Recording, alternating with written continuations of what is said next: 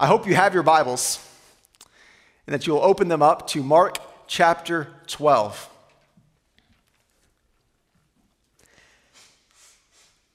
If you had the opportunity to ask God one question and receive an answer, what question would you ask? Does that sound like deja vu? If you were with us last week, that was the question we started with last week. If you could ask God any question and get an answer, what question would you ask? Last week we were in Mark chapter 12, and we were considering this interaction between the scribe and Jesus. And this religious leader, this expert in the law, he came to Jesus with a question. And the question he asked was a good question. Of all the commandments given by God in the law, which is the greatest? What's most important? What's one thing we should focus on out of all the commandments? Which one should we give ourselves to more than any other? An important question. Like we said last week, we shouldn't take for granted that that question was asked, answered, and then it's been preserved for us. Aren't you glad the scribe asked that question and we got the answer? Do you remember what Jesus said, how he answered this question of what is most important of the commands? He said there in verse 29, the most important is this: Hear, O Israel, the Lord our God, the Lord is one. So you shall love the Lord your God with all your heart, with all your soul, with all your mind, and with all your strength. That's where we were last week. Jesus telling the scribe what commandment is the greatest. That's what he says. Love him with everything you are. Soul, heart, mind, and strength. Love him with your all. It's a great question, and I hope that you took what we heard last week and then you've allowed it to roll around in your head this week. That's my prayer for us every week, that something that's said from the Word would stick with us. And that it would change the way we live on Mondays and Thursdays and Saturdays. I won't preach that message again, but let me just remind you of the questions I left you with last week. Are you loving God with all that you are? Do you treasure him? Do you desire him with every part of who you are? The scribe asked a good question. And if you've been with us, you know that his question was another question in a series of questions. For about 4 weeks now, we've been walking through this relatively similar structure.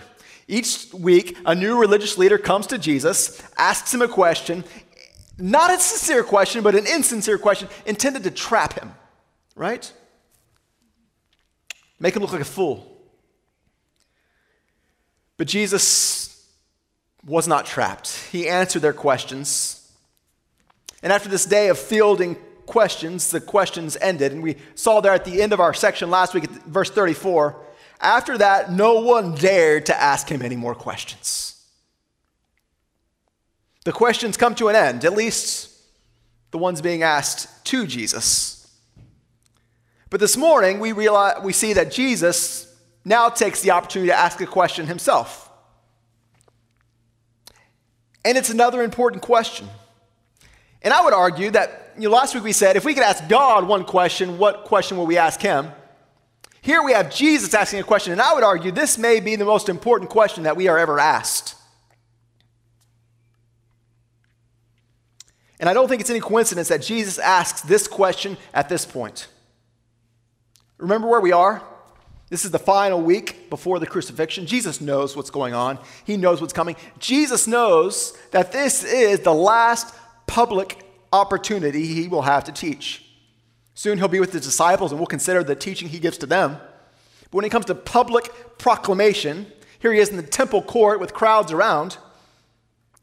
He takes this opportunity and he asks a question.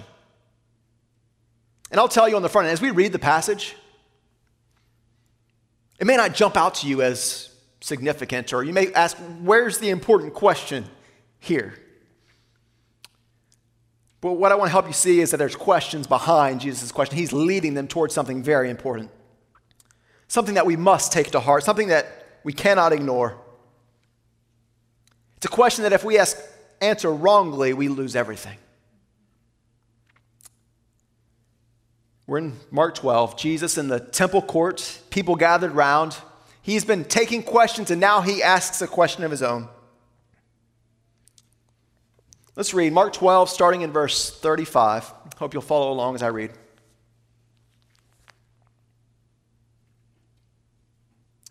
As Jesus taught in the temple, he said, "How can the scribes say that the Christ is the son of David?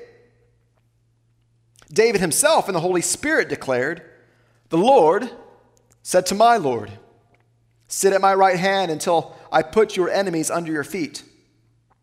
David himself calls him Lord. So how is he his son?" And the great throng heard him gladly. The grass withers, the flower fades, but the word of our God will stand forever. It was true when it was written, and it is true today, and it's for our benefit. So we ask that God will speak to us through his word. Okay, so I told you that Jesus asks here a question of ultimate importance. A question that if we answer wrongly, we lose everything. Now I read the passage. You're thinking, I don't see it. There's an ultimate question here. Well, if you're thinking that, I get it. Because when you read it the first time, when I read it on Monday, start looking forward to this week, what I see first is a technical passage about how first century Jews interpret the scriptures. Right? Seems like a technical question, doesn't it? It doesn't seem like a question that should impact us that much. But what I want to help us see this morning is that there is a significant question here, and one that's important for us. And if I had to boil it down and tell you the question behind the question is this: who's the Messiah? Or more specifically, is the Messiah the son of David, or is he greater than David? It's a question of identity. Who is the Messiah? But it's not only a question of identity, it's a question of purpose. Because who the Messiah is determines what he does. The question is, who is the Messiah and what's he coming to accomplish? This is the question Jesus is asking. And what I hope you'll see is that that's here. This is the question. Who's the Messiah and what's he coming to accomplish? And what I hope you recognize, or what I hope you will see before we end this morning, is that this is the question. What do we believe about Christ? Who is he and what's he going to accomplish? These are ultimate questions, aren't they? It changes the way we think about Mondays.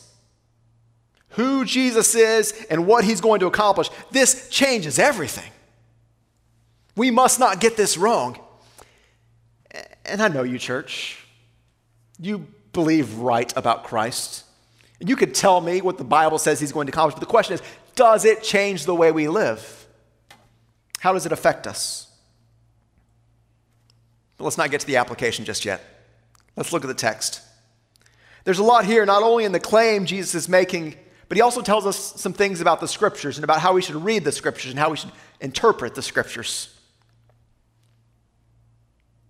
As we jump in, part of understanding these verses is going to be remembering who's involved in the conversation. We need to know some about who they are, what they believe, and where they're coming from. What we see is Jesus is talking to a crowd of Jews, and he starts by asking them about something that the scribes teach. Remember the scribes? These are the experts in the law. These are the ones who teach in the synagogues. So he asks this crowd,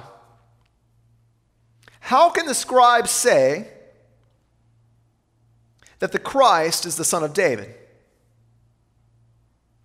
He says the scribes teach this. The Messiah is the son of David. And by the way, it's not just something the scribes teach. This is what Jews believe. They believe that the Christ, the promised Messiah of God, would be a son or a descendant of David. Now, I probably don't need to tell you much about who David is. David was the greatest king in the history of the nation of Israel, and he's one who God made specific promises to, right? Remember, God told David, through your line will come one who will sit on the throne of Israel forever. You remember the story in 2 Samuel? The prophet Nathan comes to David, speaking on behalf of God. We read in 2 Samuel chapter 7, verse 12. God, through the prophet Nathan, says to David, "When your days are fulfilled and you lie down with your fathers, I will raise up your offspring after you, who shall come from your body. And I will establish his kingdom. He shall build a house for my name, and I will establish the throne of his kingdom forever." So we see this promise from God to David. It's what we think of as the Davidic covenant. God says, from your line will come one through whom I will do my work. And he says over and over, it'll be an everlasting kingdom, a throne that will never end. And this is something that the Jews believed, right? They're right now in slavery, living under the rule of Rome, but they know one day God is sending one who's going to deliver us. He's going to bring us out. He's going to defeat our enemies. He's going to establish us as a nation. He's going to give us a king who will set us free. Son of David. The promise is clear, and this isn't the only place we see it. 2 Samuel is not the only place it's mentioned. It's throughout the Old Testament. Let me just share a couple of these with you, because I just want you to hear what the Old Testament says about who the Messiah is. Isaiah chapter 11, verse 1. There shall come forth a shoot from the stump of Jesse. Who's Jesse? This is David's father, right? A branch from its roots shall bear fruit, and the Spirit of the Lord shall rest upon him. The Spirit of wisdom and understanding, the Spirit of counsel and of might, the Spirit of knowledge and the fear of the Lord. Isaiah prophesied that there will be one who will come from the line of Jesse, one who will come in the Spirit of God. Jeremiah says it this way: in those days and at that time I will cause a righteous branch to spring up for David, and he shall execute justice and righteousness in the land. In those days Judah will be saved, and Jerusalem will dwell securely. And this is the name by which it shall be called: the Lord is our righteousness. For thus says the Lord, David shall never lack a man to sit on the throne of the house of Israel. I'll give you one more. Ezekiel chapter 34, starting in verse 22. God says through Ezekiel, I will rescue my flock. This is the nation of Israel, right? I will rescue my flock. They shall no longer be a prey. I will judge between sheep and sheep. I will set up over them one shepherd, my servant David. Now, this is generations after David has died, right? He's speaking of a descendant of David. He shall feed them. He shall feed them and be their shepherd. And I, the Lord, will be their God, and my servant David shall be prince among them. I am the Lord, I have spoken. Now, these are scriptures that the nation of Israel knew well. These are the scriptures that the scribes were teaching in the synagogues. If you've read through the prophets of the Old Testament, you hear this promise. Someone is coming through the line of David. It's throughout. These passages make his identity clear. They're waiting for the descendant of David to come, and they're waiting for what he will accomplish. What's the promise? We see it out there in Isaiah, we saw it in Jeremiah, we saw it in Ezekiel. One is coming who's going to deliver his people. He's going to lead them well, and the people long for this. Their history has been tumultuous. It's been up and down, in and out of slavery, under the rule of other nations. We are looking for the Son of David to come and to change it all. So we see all this promise of a king who will make them strong and stable. Let's go back to the question. Jesus, as he taught in the temple, he said, how can the scribes say that the Christ is the Son of David? What? Isaiah says it. That's how they can say it, right? Jeremiah says it. Ezekiel says it. Does this question make any sense? What's Jesus asking? What do you mean, how can this Christ be the Son of David? Well, he's building an argument. He asks the question, and then he takes them to Psalm 110. Look at verse 36. Jesus, quoting Psalm 110, he says, David himself and the Holy Spirit declared, the Lord said to my Lord, sit at my right hand until I put your enemies under your feet. So Jesus is taking them to Psalm 110. And by the way, this is a psalm that they knew well. Here's a little Bible trivia for you. There's no other chapter in all of the Old Testament that's quoted more in the New Testament than Psalm 110. Okay, so if that comes up on Bible trivia night, which passage is quoted the most from the Old Testament in the New Testament? It's Psalm 110. Now, there's some direct quotes, some allusions. It can be suggested there's no less than 30 times in the New Testament when Psalm 110 is referred to. What this tells us is this is a psalm that was well known. So Jesus isn't taking them to some obscure text that they never heard, trying to trick them. No, he's taking them to one they knew and proclaimed, one they sang together. Before we look at the quotation, notice how Jesus introduces it. You see what he says? He doesn't say, oh, back in Psalm 110. No, he says, David himself and the Holy Spirit declares. Have you ever wondered why we believe the Old Testament is the Word of God? Why we believe the Old Testament has authority? Well, in large part, we believe in the authority of the Old Testament because Jesus believed in the authority of the Old Testament. So we believe in Jesus. We believe that he's God. So when God says, that's my word, we believe him. And he says that here. He says there's two things in that introduction. He says, David wrote it, but he wrote it in the Holy Spirit. And this is what we believe about all the Bible from Genesis to Revelation. It was written down by men, but it was written by them under the inspiration of the Holy Spirit. This is why we make a big deal about the Bible. We believe it's God's word. Peter describes the process in 2 Peter chapter 1, verse 20.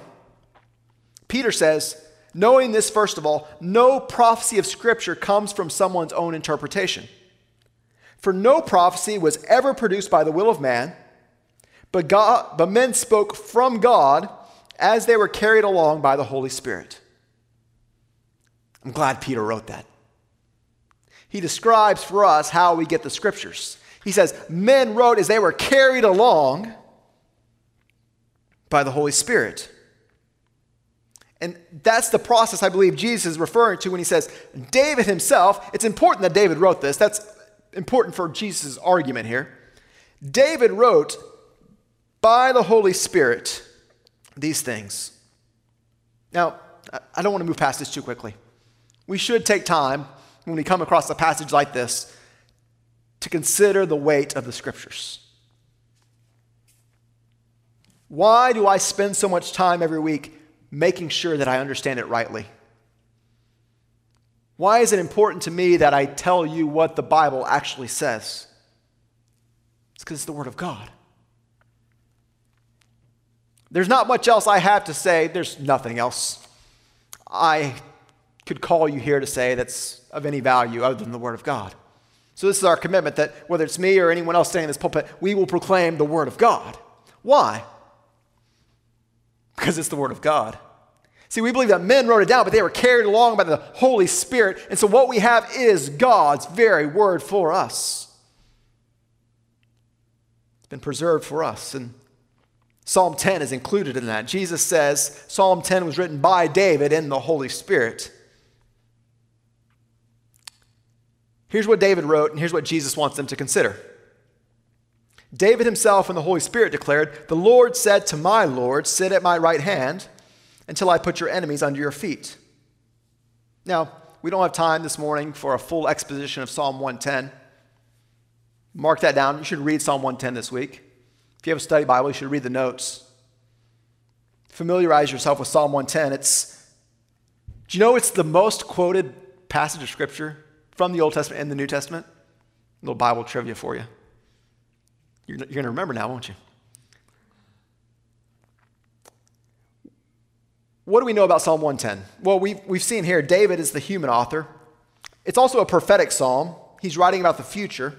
And as David writes Psalm 110, he's writing about that one whom God had promised would come through his line. Okay? So David has already received this promise from God. One will come through your line who will deliver the people of Israel. David is writing prophetically about that one, that promised son, the one we read about in Samuel and Isaiah and Jeremiah and Ezekiel. And if you read the whole of the psalm, you'll see it's a prophecy that's about victory and authority of this coming king. And it shouldn't surprise us that the people of Israel loved this psalm. They longed for deliverance. They longed for salvation. This was a psalm that they would sing together. The same way we come together and we sing about the second coming of Christ. They would sing Psalm 110 and say, there's a king coming. Right? The Lord said to my Lord, sit at my right hand. So what's being said here, and how does it relate to Jesus' first question? Well, if we're going to understand it, first we need to know that our English translation doesn't serve us very well. Now, if you are looking in the Gospel of Mark, you see the Lord said to my Lord, and they look the same. If you go back to Psalm 110, most likely in your translation, that first Lord will be spelled in all caps. Lord, written in all caps in our English translations, is a hint to us, it's a pointer to us, this is the proper name of God. Okay, this is Yahweh. So when you read that Lord in all caps, just say in your head, Yahweh, God, the Lord. But the second one, if you're in Psalm 110, the first one's in all caps, the second one's not. The Lord, Yahweh, says to my Lord, and in Greek it's the word Adonai, means sovereign one. Sometimes it's used to refer to God. God is the sovereign Lord. It can also be used to refer to an earthly king, one who has great power and great authority. A little bit in the weeds here. It's important. So David is the writer. David says that God says to my Lord. He says he'll be exalted to God's right hand, and he'll put all enemies under his rule. God says to this king, this one who David calls my Lord, you're going to sit at my right hand. I'm going to put all your enemies under your feet. Incredible promises. We're going to come back to the promises. But for now, let's just consider what Jesus is trying to say. Let's not miss the big idea. How does he start? The scribes teach that the Messiah will be the son of David. Then Jesus says, David says, of the one who will come, the Messiah, he calls him my Lord. Maybe you don't see a problem with that. It's because you're not a first century Jew. Because first century Jews think like this. A son is never greater than the father. It may be appropriate for a son to call the father Lord, but the father would never call the son Lord. Any greatness that a son has comes because he's in the lineage of the father. The father is greater, the son comes after him, any greatness he has is inherited. It wouldn't make sense in their culture for a father to call a son or a descendant Lord. So here's the question. The scribes say that David will have a son. The Messiah will be David's son. Why then does David himself say, of the Messiah, my Lord? Creates a question. Either Psalm 110 isn't about the son of David, he's writing about someone else, or the son of David is more than a physical heir to the throne. How is it possible that David referred to his own son with this title of honor and superiority? This is what Jesus is pushing them to consider.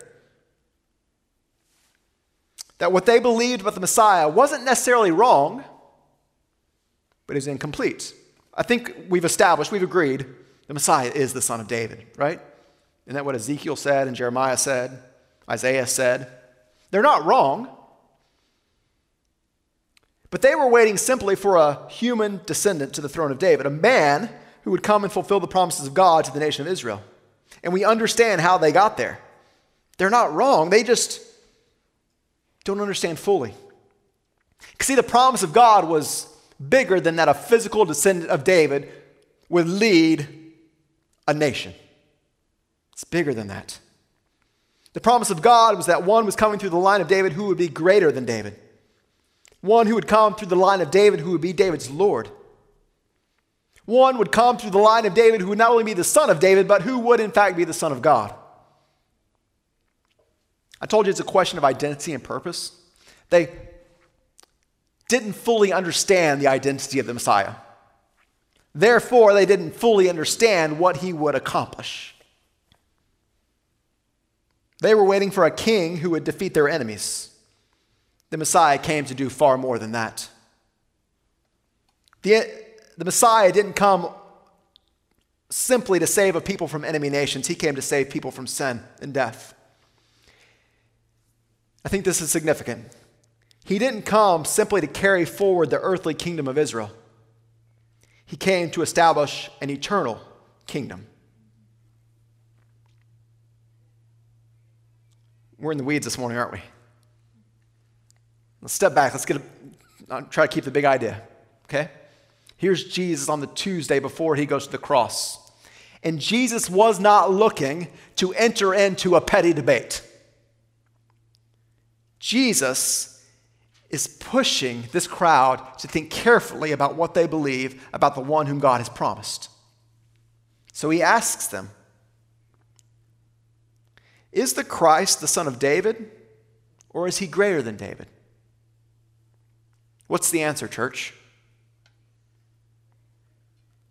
The answer is both, isn't it? He is the son of David.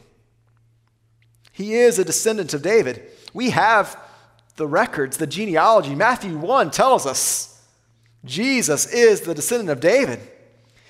Remember the Sunday, just 2 days before this, when he's coming into Jerusalem and they sing, Hosanna, blessed is he who comes, the son of David?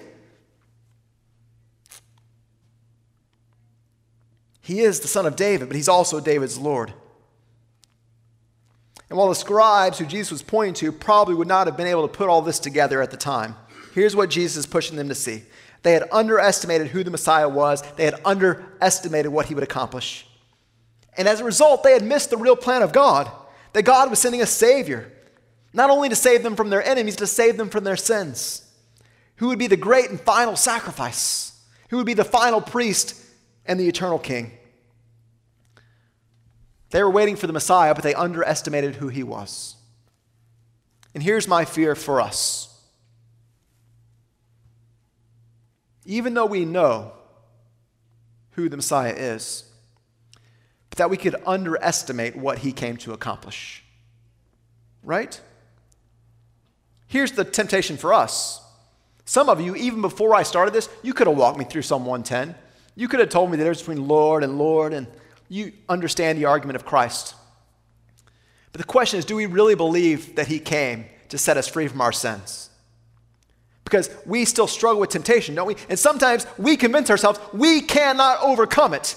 What have we done? We've underestimated the work of Christ and what he's come to accomplish. We fear the future because we underestimate his control and his power and his sovereignty. In many ways, we're guilty of the same thing the scribes were guilty of, underestimating the Christ. They were waiting for a national hero, but God was sending a Savior. Of course, this is Jesus, and this is who he declared himself to be. Up to this point, Mark, several times, he's been referred to as the son of David.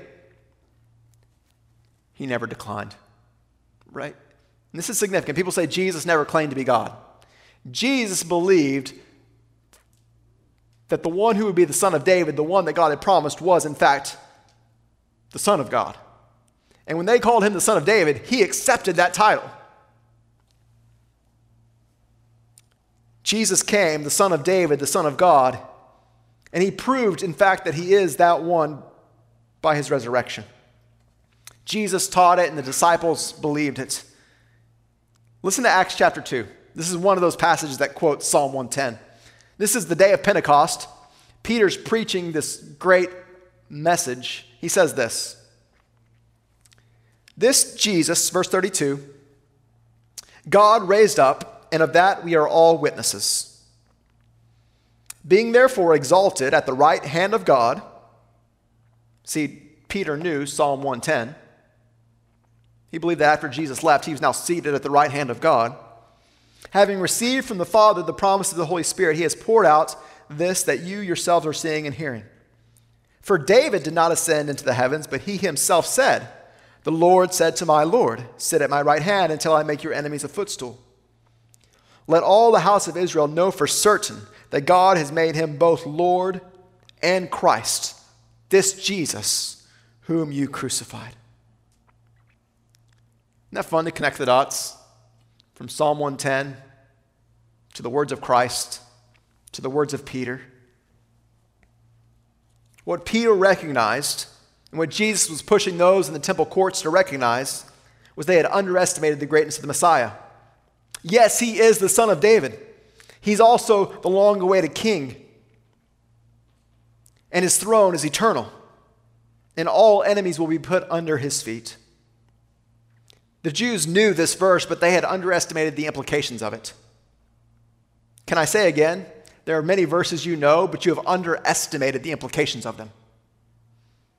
Read your Bible, eyes wide open. This is true.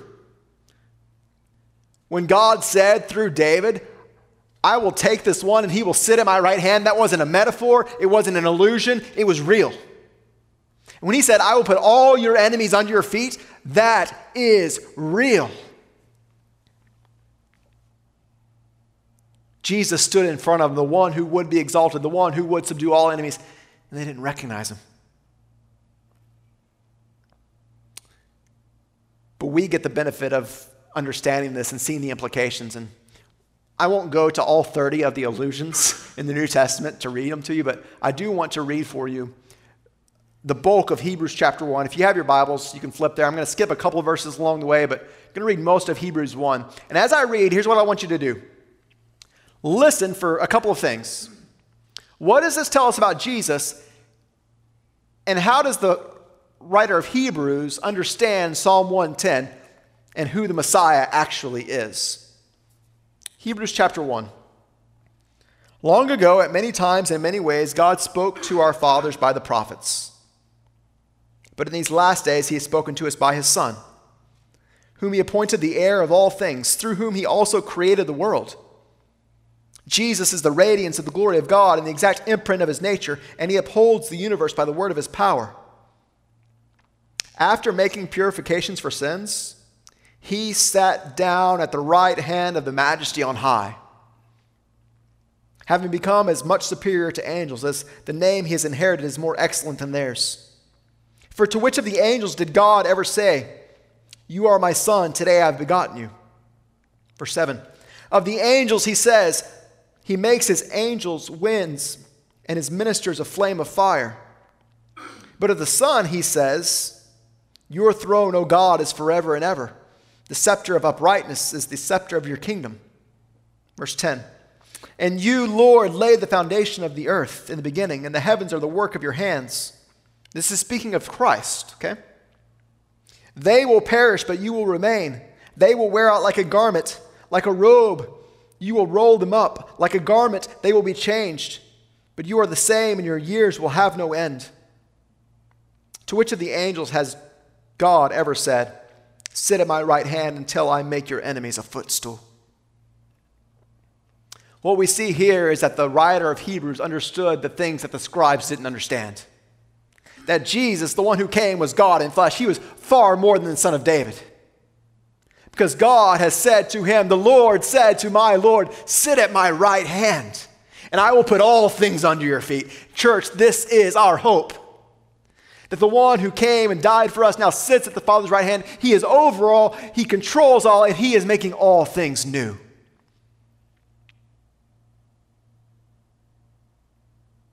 Therefore, because he came, because he died, because he rose again, Paul says in Philippians 2, God has highly exalted him, bestowed on him a name that is above every name, so at the name of Jesus every knee shall bow, in heaven and on earth and under the earth, and every tongue confess that Jesus Christ is Lord, to the glory of God the Father. He's Lord. I could keep reading more passages from the New Testament about the exaltation of Christ. It's something we don't think about enough. We talk a lot about his birth. We talk a lot about his death. We talk about his resurrection. How often do you consider the exaltation of Christ? This changes everything for us. That Christ is on his throne. He rules over all. This is our hope, church. That God said to Christ, sit at my right hand until I make your enemies a footstool. Here's Jesus in the temple court. All day he's been answering questions from the people who wanted to trap him. He's been answering insincere questions from people who just a few days later would arrest, try, and crucify him. Now he has an opportunity to speak one last time to them as a crowd. What will he say? Well, he takes them to the scriptures and he pushes them to consider what has been revealed. He wants them to see who the Messiah is. He wants them to know the Messiah is greater than they have understood and has come to do more than they have anticipated. He's trying to help them understand his identity. Not only a descendant of David, but David's Lord, God in the flesh, the one who will be exalted. And while they wouldn't understand or accept his teaching, here's something I want us to see. That even after all these people had done to Jesus, what's he doing here? He's trying to help them see the truth. This is a good example for us. If you were standing in front of the mob that would in just a few days kill you, what message would you share with them? Now, full disclosure, he went in the temple and he pronounced their judgment. But now he goes and he helps them to see who the Christ is and what he has really come to accomplish. They tried to trap him. He doesn't try to trap them. He offers them a plan of salvation. He's not trying to prove that he knows the Bible better than they do. He's trying to point them to the truth. That he's Lord, the Son of God, the Savior of all who believe.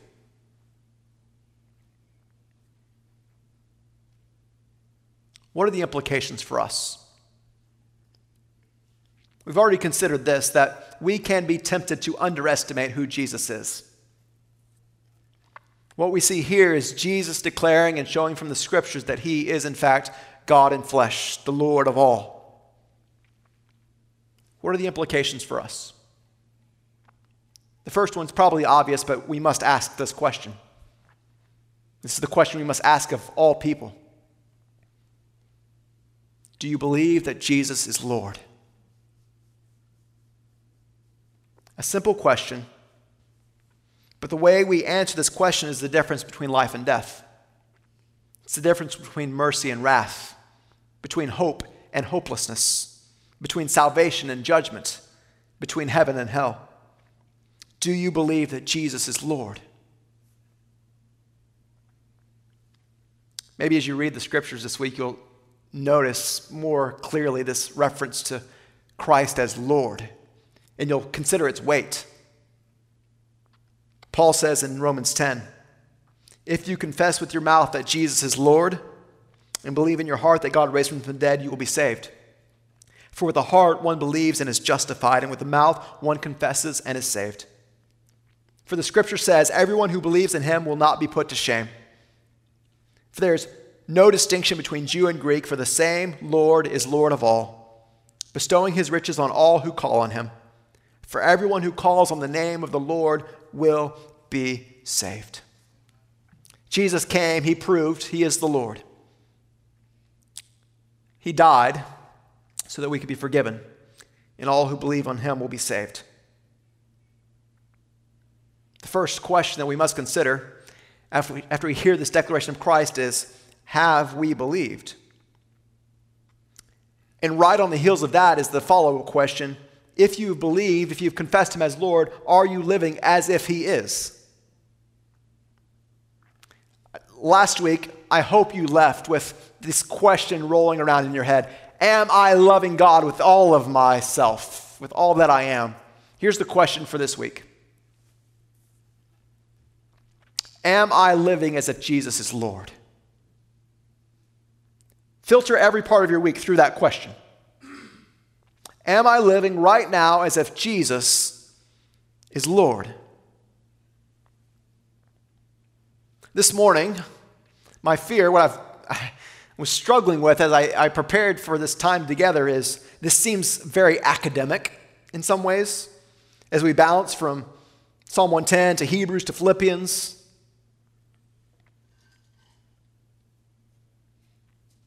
But here's the question. All of these passages point us towards this truth. Jesus is Lord. The question is, do we live as if he is? Do we parent as unto the Lord? Do we work as unto the Lord? Do you love your spouse as unto the Lord? Do you use your money as unto the Lord? Do you use your time as unto the Lord? To use Brian's word, let me put this pebble in your shoe. Am I living right now as if Jesus is Lord? You remember what Paul says in Colossians chapter 3? I'm just slipping in these references, these 30 references. I'm slipping them in here and there. Colossians chapter 3. If then you've been raised with Christ, seek the things that are above, where Christ is seated at the right hand of God. We need to think about the exaltation of Christ more. He's Lord. Set your mind on things that are above, not on things that are on the earth. For you have died, and your life is hidden with Christ in God. When Christ, who is your life, appears, then you will also appear with him in glory. Paul's pushing us. He's saying, Jesus came, but now he's at the right hand of the Father. He's Lord over all. Live as if he's Lord. Remember, he's coming again. We will see him. We will be with him forever. And you can trust him today. If there's anything that can give us hope for dark days, it's this. Jesus is Lord. We know the one who is over all, who will never be defeated. Trust him. Do you know, have you confessed that Jesus is Lord? If so, are you living as if he is? Third, do you proclaim him as Lord? I'll say it again. We can come here and we can be really skilled at understanding prophecy and how it's fulfilled. You can maybe take me from the words of Jesus to Psalm 110 to Peter and to Paul, and you can just take that thread all over the place and you can explain the ins and outs, and I think God is honored in that. But the more we know about Christ, the more we should desire to tell others about him. We should rejoice that he's coming again, and we should be mindful of wanting to invite others to recognize him for who he is. I think that's what Jesus is doing here in the temple courts just days before his crucifixion. He wants them to know, and he knows at this point if he just stands up and says, this is who I am, they're just going to kill him. So what does he do? He takes them to the scriptures that they know and love, and he tries to help them see. Do we have the heart of Christ to help others see who he is? One of the things we see in Psalm 110 is that Jesus is exalted, and one day God will put all his enemies under his feet. All those enemies include anyone who does not confess him as Lord. Think about that. We have the opportunity to take people, to introduce them to Christ, allow God to do his work in them so that they will be exalted with Christ instead of being subdued underneath his feet. This is the work of the gospel that we have been called to proclaim. Jesus is Lord, and all who call on his name will be saved. And this proclamation should not feel like a burden. It should be a joy for us to tell others of Christ and of his lordship and all that's in store for those who love him. Jesus stood in front of this crowd in the temple. Think about who was there. These are people who had the scriptures but didn't understand them. They had the Messiah in front of him, but they did not recognize him.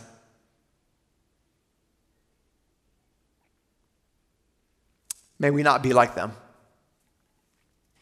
Those who have the scriptures but don't understand them. Who see Jesus but don't really believe.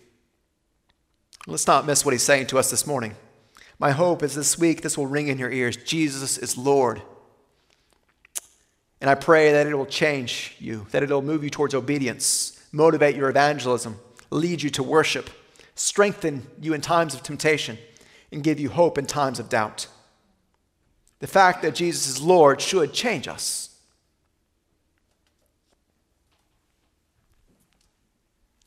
Jesus is Lord. What does that mean?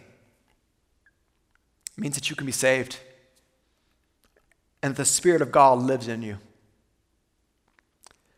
As we close, I want to take you to Ephesians 1. It's a prayer offered by Paul for the church at Ephesus.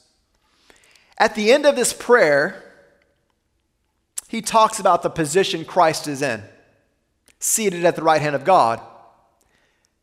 And everything he says at the top of the prayer is possible because of who Christ is and where he is.